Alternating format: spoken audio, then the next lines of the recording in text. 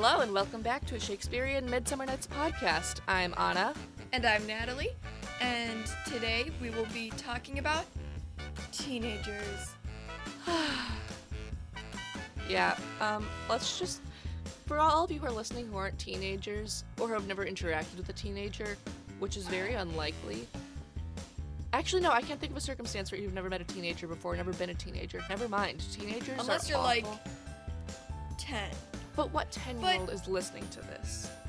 But the moral of the story is teenagers is about Romeo and Juliet, where every single time anyone does anything, you just kind of go, and sometimes it's a romantic, Aww. and sometimes it's, because, good decisions are made. Bad decisions are made. More bad decisions are made. I think we can count on one hand all of the good decisions that were made, whereas the bad decisions, it would take all 10 of my fingers, all 10 of my toes, and probably all of yours too. Yeah. But I mean, teenagers in general, I don't like teenagers, and I'm a teenager. I just don't like teenagers. I'll walk into a room and there will be teenagers and I just feel intimidated by their presence and I'm like, nope, I'm leaving this room. No, thank you. You know what My Chemical Romance said? Teenagers scare the living heck out of me.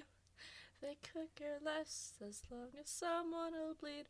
So dark in your clothes, I'll strike a violent pose. Maybe they'll leave you alone, but not me. Okay, that's enough. Singing My Chemical Romance, I feel, goes very well because these are some very emo teenagers. Oh my god, they're so emo. I mean, let's just talk for 1 second about how Romeo is all emo and he's like, Rosaline, she won't let me hit that. Oh, I'm so sad. I do feel like I related to this play a lot more freshman year when I was still in my emo phase. So I agree. Yeah. Let's jump into the summary. Go ahead. Alrighty. So, we start the scene in fair Verona. And No. It's in fair Verona where we lay our scene. I'm sorry. I can recite the introduction. Do you want me to go for fair it? Verona where we lay Can I do our the introduction? scene. Can I No, do we don't have time, my dear. 2 households, both alike in dignity, in fair Verona where we lay our scene. From ancient grudge break to new mutiny, where civil blood makes our civil hands unclean. From forth the fatal loins of these two foes, a pair of star-crossed lovers take their lives. Their misadventure, she's checking the text. Their misadventured, piteous overthrows do with their death bury their parents' strife. Doth with their death. Oh, I'm sorry. From, shoot, you threw me off my rhythm. You threw me off my rhythm! Who's misadventured, piteous. Pity. Never mind, you threw me off my rhythm. I'm just saying. Fun fact about the prologue, actually, Shakespeare added it back in after the crowd saw the play initially and thought it was a comedy, but then everyone started just dying and being killed, and they were like, Shakespeare, how could you do this to us? So we had to add the prologue as a warning to say, it's gonna get a lot worse from here. So, back to the actual summary, if Anna didn't interrupt me. I'm sorry. In fair Verona, where we lay our scene, 2 warring families, the Montagues and the Capulets, duke it out in the town square. After they duke it out, Romeo enters, depressed because his crush Rosaline won't let him smash. So his buddies Benvolio and Mercutio say, hey, the best way to get over a girl is to break into your enemy's masquerade ball. While there, Romeo meets Juliet, a 13-year-old girl who is considering being engaged to Paris, who is another Capulet. Tybalt, her cousin, realizes that the Montagues have infiltrated the party, but Lord Capulet tells him to kind of chill out. After flirting, Romeo and Juliet each learn that the other is their sworn enemy. Romeo dawdles outside of Juliet's balcony where they profess their love and agree to get married. He then goes to Friar Lawrence, who agrees to marry them in secret, and the next afternoon they get hitched. Meanwhile, Benvolio and Mercutio, 2 people who are allied with the Montagues, come across Tybalt, who is looking for Romeo to start a fight, and when Romeo comes out of the church talking about love and peace, Tybalt challenges him, but Mercutio steps up to fight. As Romeo tries to stop the brawl, Tybalt's sword goes under Romeo's arm and stabs Mercutio. Mercutio is taken off stage to die, and Benvolio tells Romeo, who then flies into a rage and kills Tybalt. Romeo flees the scene, because, You don't want to be caught with the dead body you just murdered. And the Prince of Verona exiles Romeo. The nurse tells Juliet what happened, and Juliet cries for Tybalt, and then she cries for Romeo's banishment. Meanwhile, Romeo is crying in Friar Lawrence's basement when the nurse tells him of Juliet's grief, and Romeo almost stabs himself, but the friar stops him. He spends one last night with his wife before fleeing to Mantua, and after he leaves, Juliet learns that her father is forcing her to marry Paris unless he will throw her out in the street, like basically disown her completely. Juliet and the friar plot to fake her death with a potion that puts her into a coma, and then Romeo will fetch her from the Capulet tomb. She does so, but Romeo's man Balthazar comes and tells him the news of her quote-unquote death before Friar Lawrence's messenger can, and Romeo buys poison to returns to Verona. Paris is mourning at Juliet's tomb when Romeo comes, and they fight before Romeo kills Paris. Accidentally. He didn't know who it was, but he still committed another murder. Romeo kisses Juliet and drinks the poison right before Juliet awakens. Friar Lawrence tries to get Juliet to leave, but she refuses, takes Romeo's dagger, and stabs herself. As news spreads, the Capulet and Montagues come to the tomb and learn the truth from Friar Lawrence, finally agreeing to peace from then on. Yeah, it's not a comedy. I don't know why they'd ever think that that's a comedy. No, it's pretty freaking funny. Okay, it's funny, but like when you say it like the way that you just said it, it's not comedic. I mean, I told the plot straight. I didn't add in any of the fun. Like, I didn't even go off on Mercutio's entire, like, baiting of Romeo of, oh, you had a dream last night? And he's like, yeah. And Romeo says, Mercutio says, I had a dream last night, too. And Romeo's like, oh, what dream did you have? And Mercutio's like, that you're lying, you fool. So, there's definitely nuances of humor and comedic elements within the play that were evident to viewers, but then all of a sudden, because like there are little jokes, but it's not a comedy. But it was being set up to be the comedy, which is the difference. And also, the concept of comedy, if you're looking at like the textual definition of a comedy versus like, oh, this is a comedy because it's funny, it's kind of, there are two different concepts. So this one actually ended up turning to be a tragedy because of the tragic flaw of Romeo's, I suppose you could say I would say Romeo's tragic flaw is not his indecisiveness, but he decides too quickly. He's too quick to jump the gun. Yeah, because so then he jumps headfirst into buying the poison and being like, I cannot live without Juliet. And so then it all crumbles before him. Yeah. But that scene where he and Mercutio were like, oh, the dreams, that is a good bit.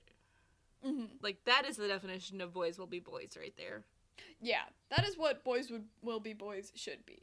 I do think it is kind of funny that both Benvolio and Mercutio kind of call Romeo out because he's like, oh, Rosaline wants to be a nun, so she won't have sex with me. And it's like, both of them are kind of like, honestly, Romeo, you sound really stuck up right now. Like, they will call him out on what happened. They're like, we'll go to a party, you'll meet someone else, forget about her. That's what friends do. That is what friends do. Like, they go to parties that the other one drags them to, even though they don't want to, just because a boy is there, and they're like, oh yeah, you're coming with me. And then the whole night is just really weird. Natalie, you know what I'm talking about. Yes, I did that once. It was a nice concert. It was, yeah, it was okay. My ears were kind of like thumping by the end of the night. Well, it was also in someone's basement, so not much room for the sound to escape. Also, the mosh pit, that hurt my toes. Yeah, again, teenagers are always a great idea. But I do think if we're looking at the best characters in this play, and I know you can be like, oh, Romeo, oh, Juliet, but Mercutio is the guy. Honestly, I love Tybalt. I don't know why. I've always just been like, Anna, Tybalt is a good guy. I don't know. No. I don't know. Something about Tybalt is just like, you know what? I can respect that. Tybalt, if I were to compare this to Avatar: The Last Airbender, Mercutio is Sokka and Tybalt is Zuko. Okay, but I every time I watch it, I can't help but call Zuko emo Ariana Grande just because of that high ponytail. Oh, Okay, we're getting from... That's not the point. We're talking about Mercutio here. Go back to what you were saying before I said that I liked Tybalt, but that's irrelevant. Mercutio. I like Mercutio, I think mainly because he's first of all, he's not necessarily a Montague or a Capulet. He has allied himself with the Montagues because that's where his friends are, but he really has no say in it. Versus like, oh, this is a nonsensical feud that's just been going on with our families. Mercutio at least has kind of a sense of loyalty that is driving him in all of this, which I have respect for. Because I feel like a lot of the other characters don't know why they're doing this. You know, I can agree with that.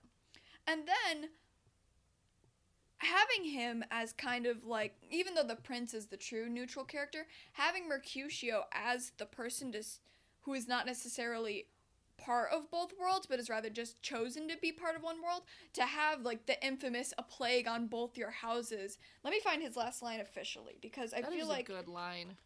Yeah, he is very powerful. Okay, here we go. Act 3. While you find 1. that, I just want to say, like, it is kind of interesting. Like, none of the characters really know what they're fighting for anymore, and I think that it is kind of interesting that they have these, like, lines drawn between the two families, and they don't even know why they're there. Yeah.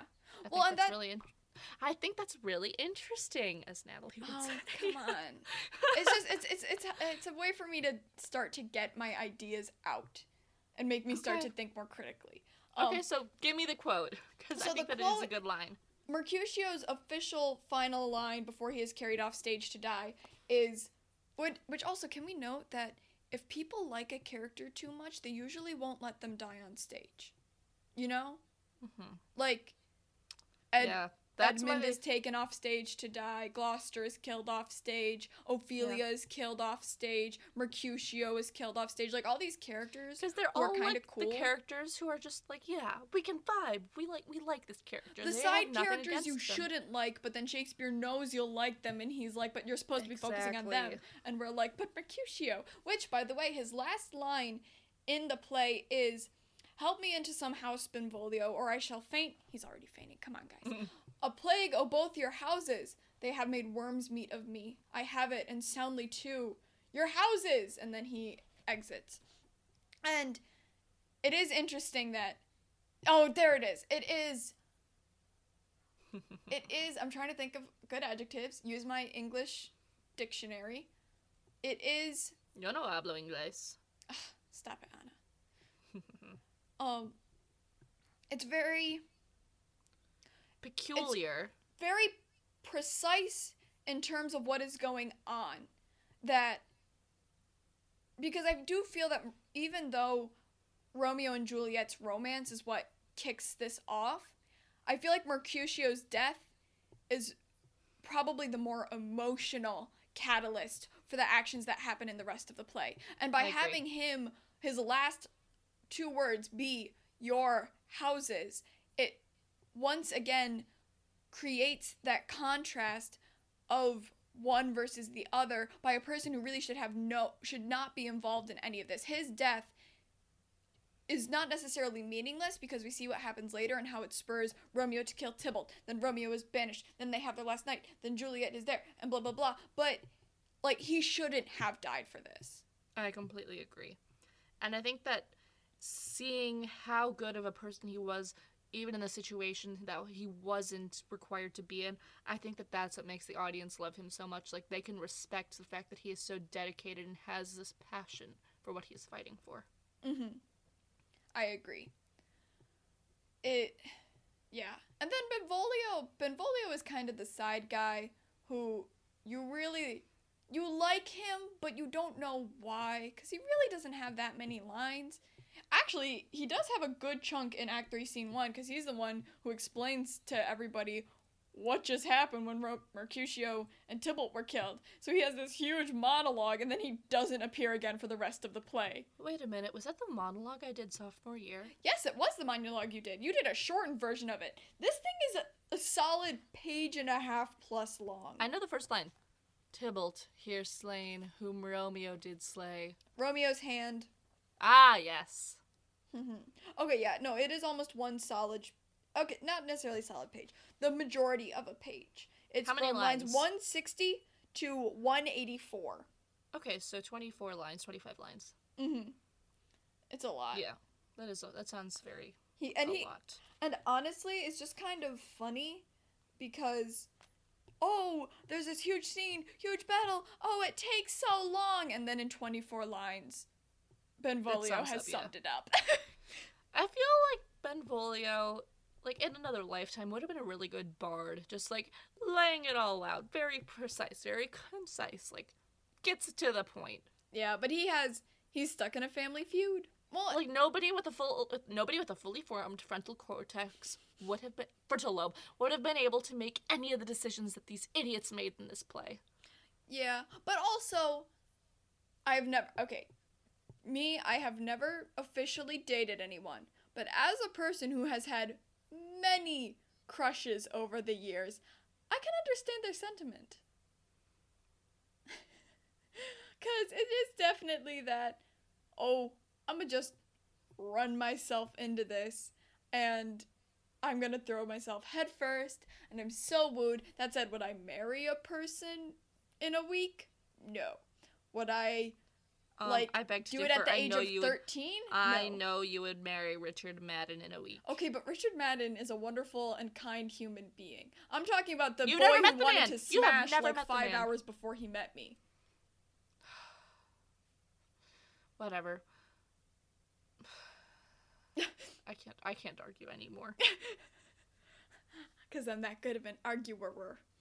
No, every time we talk about Richard Madden, I feel the life deflate out of me. Richard Madden is a wonderful person.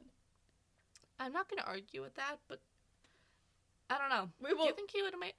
You and I will come back to that conversation separately outside of this podcast. Yes.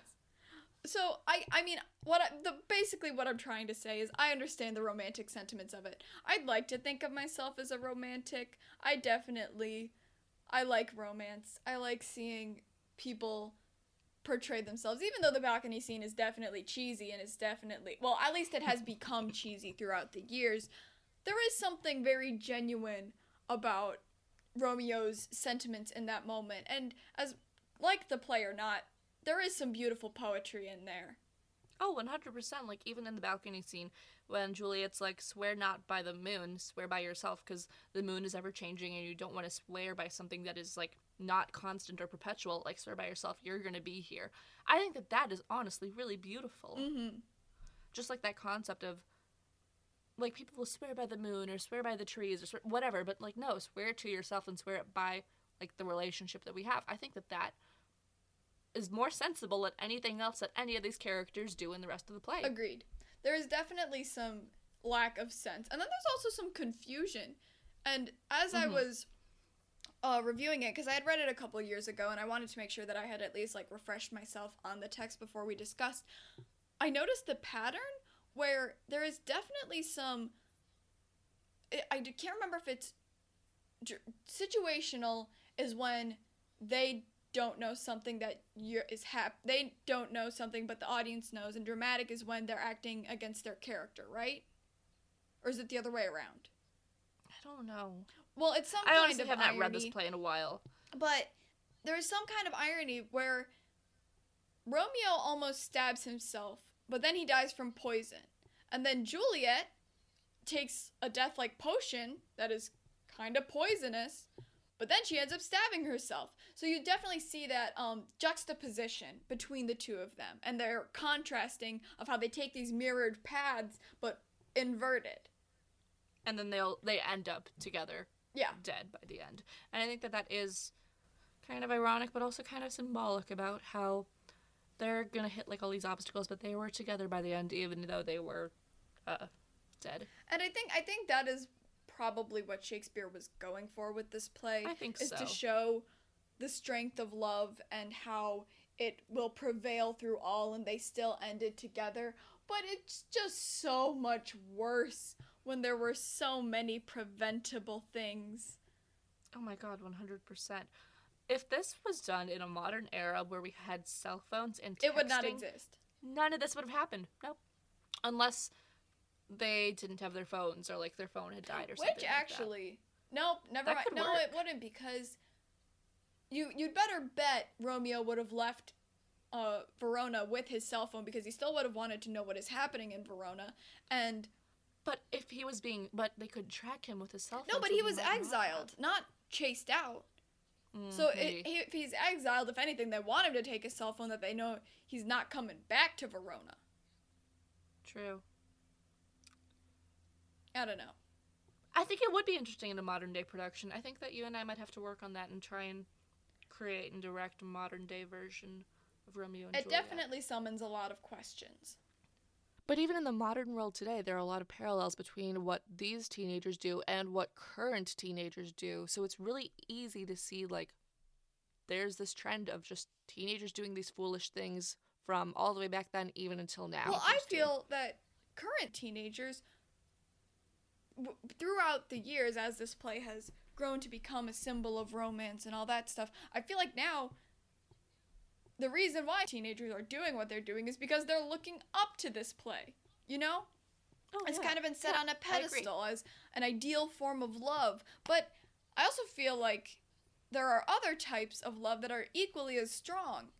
You know, you see this friendship between Romeo and Mercutio and Benvolio, and that banter and that joy and that overall friendship that can kind of be just ditched in favor of the romantic plotline, but I feel is equally as compelling if you need to know Romeo's motives. Because he doesn't kill Tybalt just because he's in love with Juliet. He does it because Tybalt hurt Mercutio.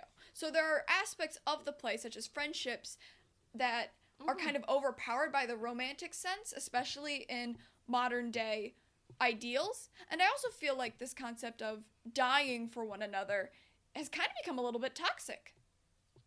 Oh, 100%. Yeah.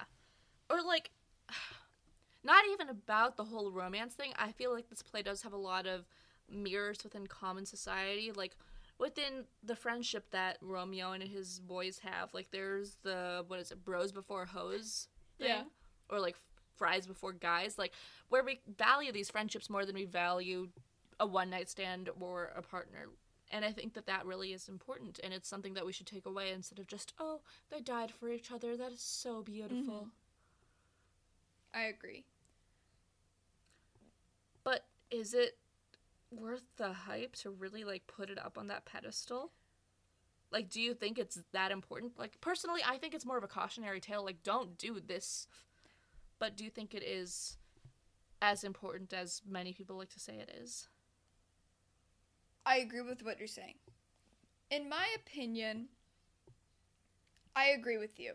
It definitely takes on more of a cautionary tale of this is what happens when not only do you throw yourself fully into love, but the situations are working against you as well.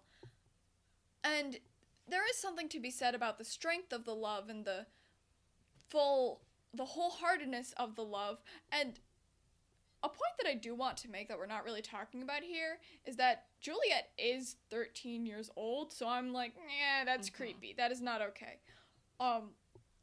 And I feel like looking at the Shakespeare books on my shelf, there are other ones we can look to with better ideals for love and passion than just Romeo and Juliet. Like, even our last episode, we did Much Ado About Nothing. That has great examples of what real trusting love and romance is, like, between Beatrice and Benedict. But when it comes to something like this, it's like, they barely knew each other. This shouldn't be glorified and romanticized to the point where people are like, oh, I want a romance like Romeo and Juliet. That's not healthy. No, give me a romance like Viola and Orsino. There's... because I think the key to those other plays versus this one is that between Beatrice and Benedict, Viola and Orsino, the plays are used to develop this relationship. You see the here's us at the beginning. Here's us in the middle, kind of getting to know each other one. Here's a moment of betrayal when we're unsure of our relationship. And here is finally the conclusion where we have come to truly love and appreciate one another. They didn't have that development within their relationship.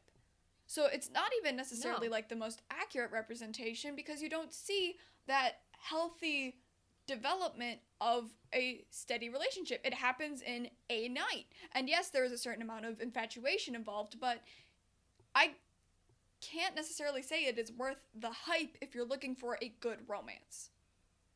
I think it serves more as a cautionary tale than like an actual romance. I think it does more as an example of what not to do than to give an example of what love actually is.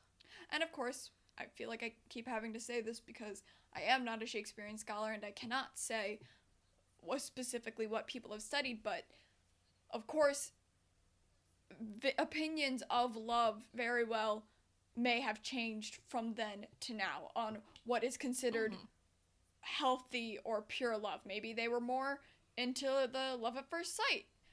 Maybe they also looked at this as a cautionary tale and stopped and said, well, they ran into that a little bit fast. Because I remember in my English class, my teacher mentioning that if we're looking at this through the concept of this is they thought this was a comedy until it turned into a tragedy, it is the hilariousness of how quickly they were just like, yeah, we're in love, we're gonna get married tomorrow night, it's gonna be great.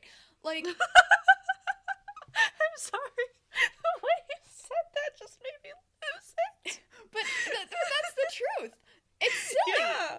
It is silly to look at them and say, oh my gosh, well, guess they're just in love. No one really falls in love. Sure, you can kind of infatuate and then be like, okay, maybe I'll text him. Maybe I'll do this. But then, of course, you've got your friend who's sitting there saying, no, don't do it. But they kind of just sidestepped all of those ones and jumped right into the love. So I think part of what has been romanticized about this play is the fact that it is a tragedy. If it didn't have that tragic aspect, I don't know if it would be as revered as a romantic symbol. I agree. Yeah. I think the whole, like, dying for each other really seals the deal. Mm-hmm. Do you have anything to say about Tybalt? I'm curious about why you like Tybalt. I don't know. Like, just from reading it for the first time, like, freshman year, and then, like, seeing different versions of it. Also, just wanting to make a little note. Leonardo DiCaprio as Romeo haunts my nightmares. I hate it. I hate him. Just not a good vibe. Bad vibe. I was always confused by that version in class. Oh my god, when they jump into the pool, that was just weird. Anyway, back to Tybalt. I don't know. I don't know what draws me to Tybalt so much. I think it's just like that level of dedication. But I don't know. I think I might have to read it again and then give my 2 cents after reading it again. Alrighty. Well, speaking of, is it worth the hype? I think it's a good idea to turn to a teacher and see if she really thinks it is worth the hype. So we're going to pass the mic over to Miss Peck and see what her take is on teenagers. Hi, everyone. First, Natalie's "that's interesting" thing. I do that too. A student pointed it out about 6 years ago, and ever since then, I've been super self-conscious about it, and yet it's been very difficult to stop. I think I do it less now, but Natalie is totally right. It's a placeholder until I can say something of more substance. And Natalie, it's a really good teacher placeholder, so that'll serve you well when you are a teacher or professor someday. So, on to Romeo and Juliet. As the quote-unquote adult in the room, I'd like to speak about the adults in the play, but I'm going to take a long tangent first. It is relevant, though, I promise. First, I'll go back to your idea about Romeo and Juliet. We can argue that the teenagers are rash and irrational and that we shouldn't look up to Romeo and Juliet's relationship as a model for love. Yes, maybe adult viewers should not look to take relationship advice from Romeo and Juliet, but they probably remember being in a very similar situation because I actually think it's a great dramatic depiction of teenage love, infatuation, etc. The key word there is dramatic. It was never supposed to be realistic because realism is boring to watch on stage, but it is a beautiful amplification of what it feels like to be young and in love. I remember being 16 or 17 and just so totally infatuated with the person that I was with. It was what I would call joyous desperation. I just had to have this person all the time. I couldn't stand to be away from them. The relationship was like fire. And I thought we'd be together forever, but ultimately the relationship didn't last that long. What I was feeling, though, was real. What Romeo and Juliet are feeling is real. In fact, it's so real and powerful that most adults don't just forget this. In fact, I think a lot of adults long for that type of feeling again. The feeling of loving completely without reservation, without knowing what it's like for love to end. Honestly, without even thinking that end is possible. Going on a slight tangent, I think that advertisers capitalize on this feeling and try to sell the promise of this to consumers because it is really just that powerful. Of course, it's pretty manipulative to suggest to youngsters and adults alike that this is what love is and how a relationship should feel for the rest of their lives, but I digress. With that out of the way, we can turn to the adults in the picture. First, I'll look at the love lives of Capulet, of Capulet and Lady Capulet. It's possible that Lord Capulet may have had his nice little teenage romp with love back in the day, but at least for Lady Capulet, it seems like she never had that. I can't know for sure, but she was a mother by Juliet's age. She speaks of marriage and childbearing as a duty without real pleasure. Because honestly, it seems like that was her experience.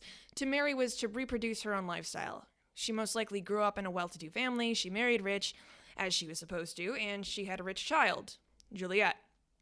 She probably married Capulet because her family arranged it for her, and she is doing the same for her daughter with Paris. So I'm going to go ahead and assume that the same thing was true for the Montague parents, since Shakespeare paints the two families as basically mirror images. Now, although Juliet is of marrying age, Romeo isn't yet. I actually found something interesting about marriage in Renaissance Italy that I'll read to you right now. Okay, I had to edit out me clicking through a bunch of tabs there, but this is from Italian Renaissance Learning Resources that's in collaboration with the National Gallery of Arts from Oxford Press. So Renaissance marriages were not simply personal matters. They were crucial to the network of alliances that underlay a family's prosperity and prospects, and that, in turn, formed the fabric of loyalties, affection, and obligation that supported civic institutions. Arranging a suitable marriage involved family, friends, associates, and political allies.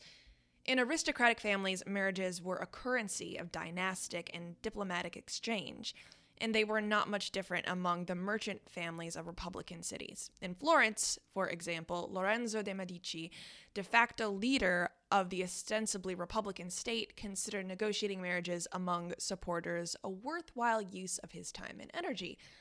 Marriage not only reflected order, it was a civilizing influence on which the whole of society depended. Brides, especially in Florence, were typically much younger than grooms. Women as young as 14 were often married to men in their 30s, partly to ensure the bride's virginity. The age disparity had a number of consequences.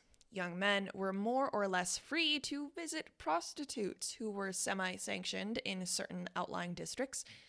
Relations between male youths and older men were regarded as fairly routine, particularly in humanist circles in which ancient Greece provided a respected model. And of course, the large number of very young brides corresponded to a large number of widows, children of men who died, remained in the man's home, and a part of his extended family, his wife, did not. Instead, widows returned to the control of their own families, who now had to reassume their support or scramble to arrange a second dowry sufficient to attract another marriage proposal.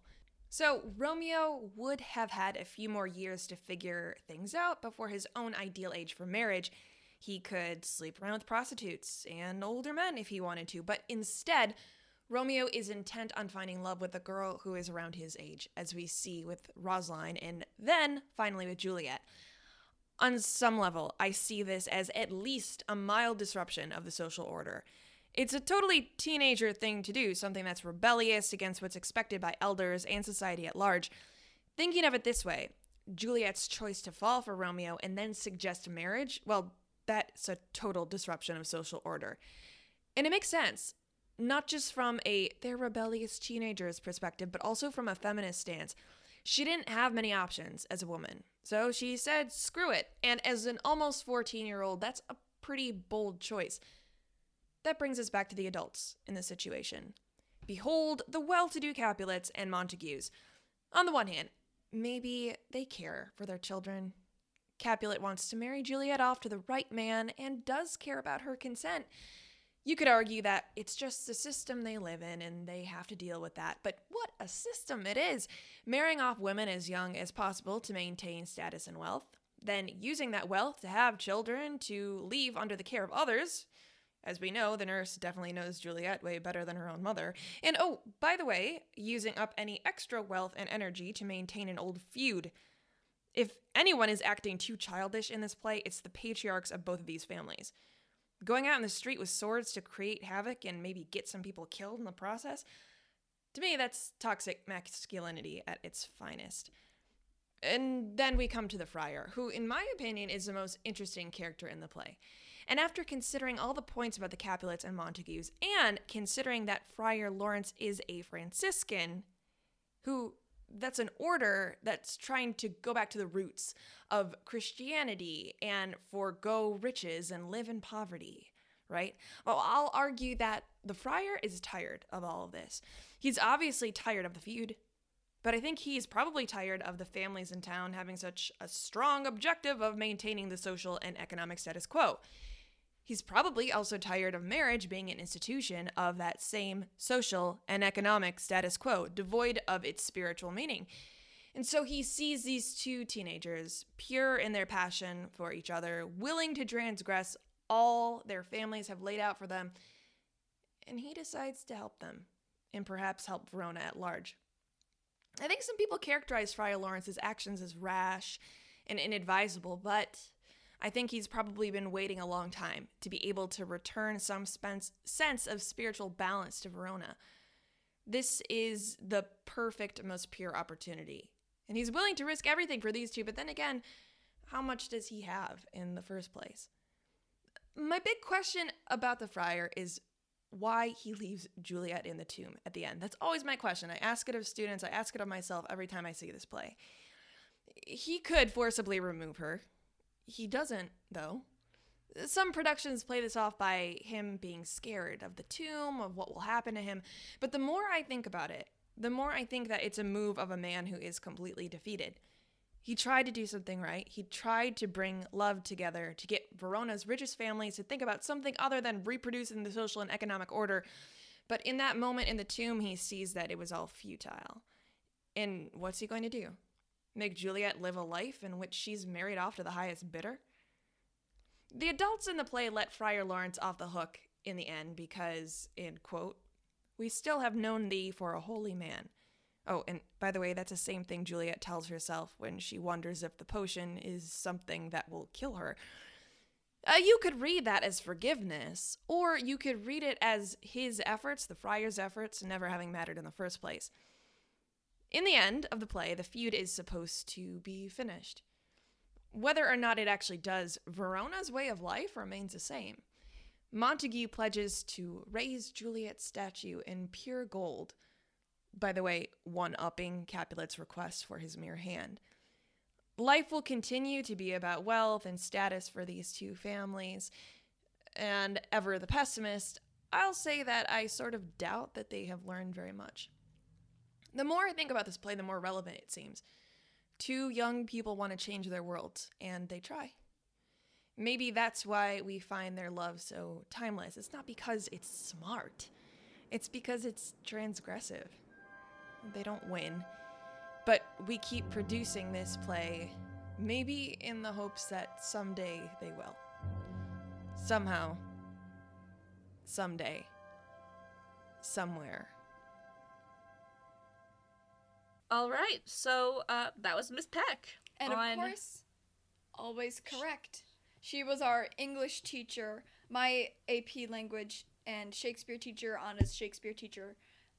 And she has taught us much about Shakespeare, and we continue looking to her for more information. But you know who else we look to for the works of Shakespeare? Mr. Kenneth Branagh. Sir Kenneth Mr. Branagh. Sir Kenneth Branagh. Sir There Kenneth we go. Branagh. He is knighted. You keep forgetting the Sir, Natalie. Well, I'm not used to the concept of sirs and dames and all of that stuff. You just So do you just want to keep calling him Kenny B? yes. Okay. So once again, Mr. Branagh, Kenny B, if you're thank you. listening, we really appreciate it. And yeah, he's a really cool. I appreciate what he's done for Shakespeare. Me too. And I think that we wouldn't have learned as much as we have learned about Shakespeare without either watching some of the things that he's done or at least just like reading up about what he's done. Yes, because without those resources, it is definitely difficult to. It is hard to find good quality resources to use to be able to watch or study Shakespeare, at least as a, high school student using YouTube and just crying all the time. Or like we also have the Globe, but like even with the pandemic, I heard that it was maybe not. They were having financial troubles. So support the Globe, support Shakespeare people. This is a very tough time. If you have the resources to be able to support places like the Globe, do it. But also look to support organizations, and right now we are seeing a lot of stuff going on with Black Lives Matter and stuff. So I do feel it is important to use what you have to also support not only theater but also people of color within theater. I think within the description I'll put some links to Black theater companies or specifically POC theater organizations. I'll see what I can find and put those links in the description of this episode, and then I might put them on the Instagram page too. I have a question. Did For you me or call for the it episode? theater? I don't know what I said, Natalie. I'm tired. You really put the emphasis on that A. I'm going to drink some water and forget that I did that. All right. Thank you all for listening. Check us out on Instagram at Midsummer Nights Podcast. We will be back in a week with another episode. But until then, stay funky, stay spunky. Oh my gosh. Gramercy! Gramercy, bye!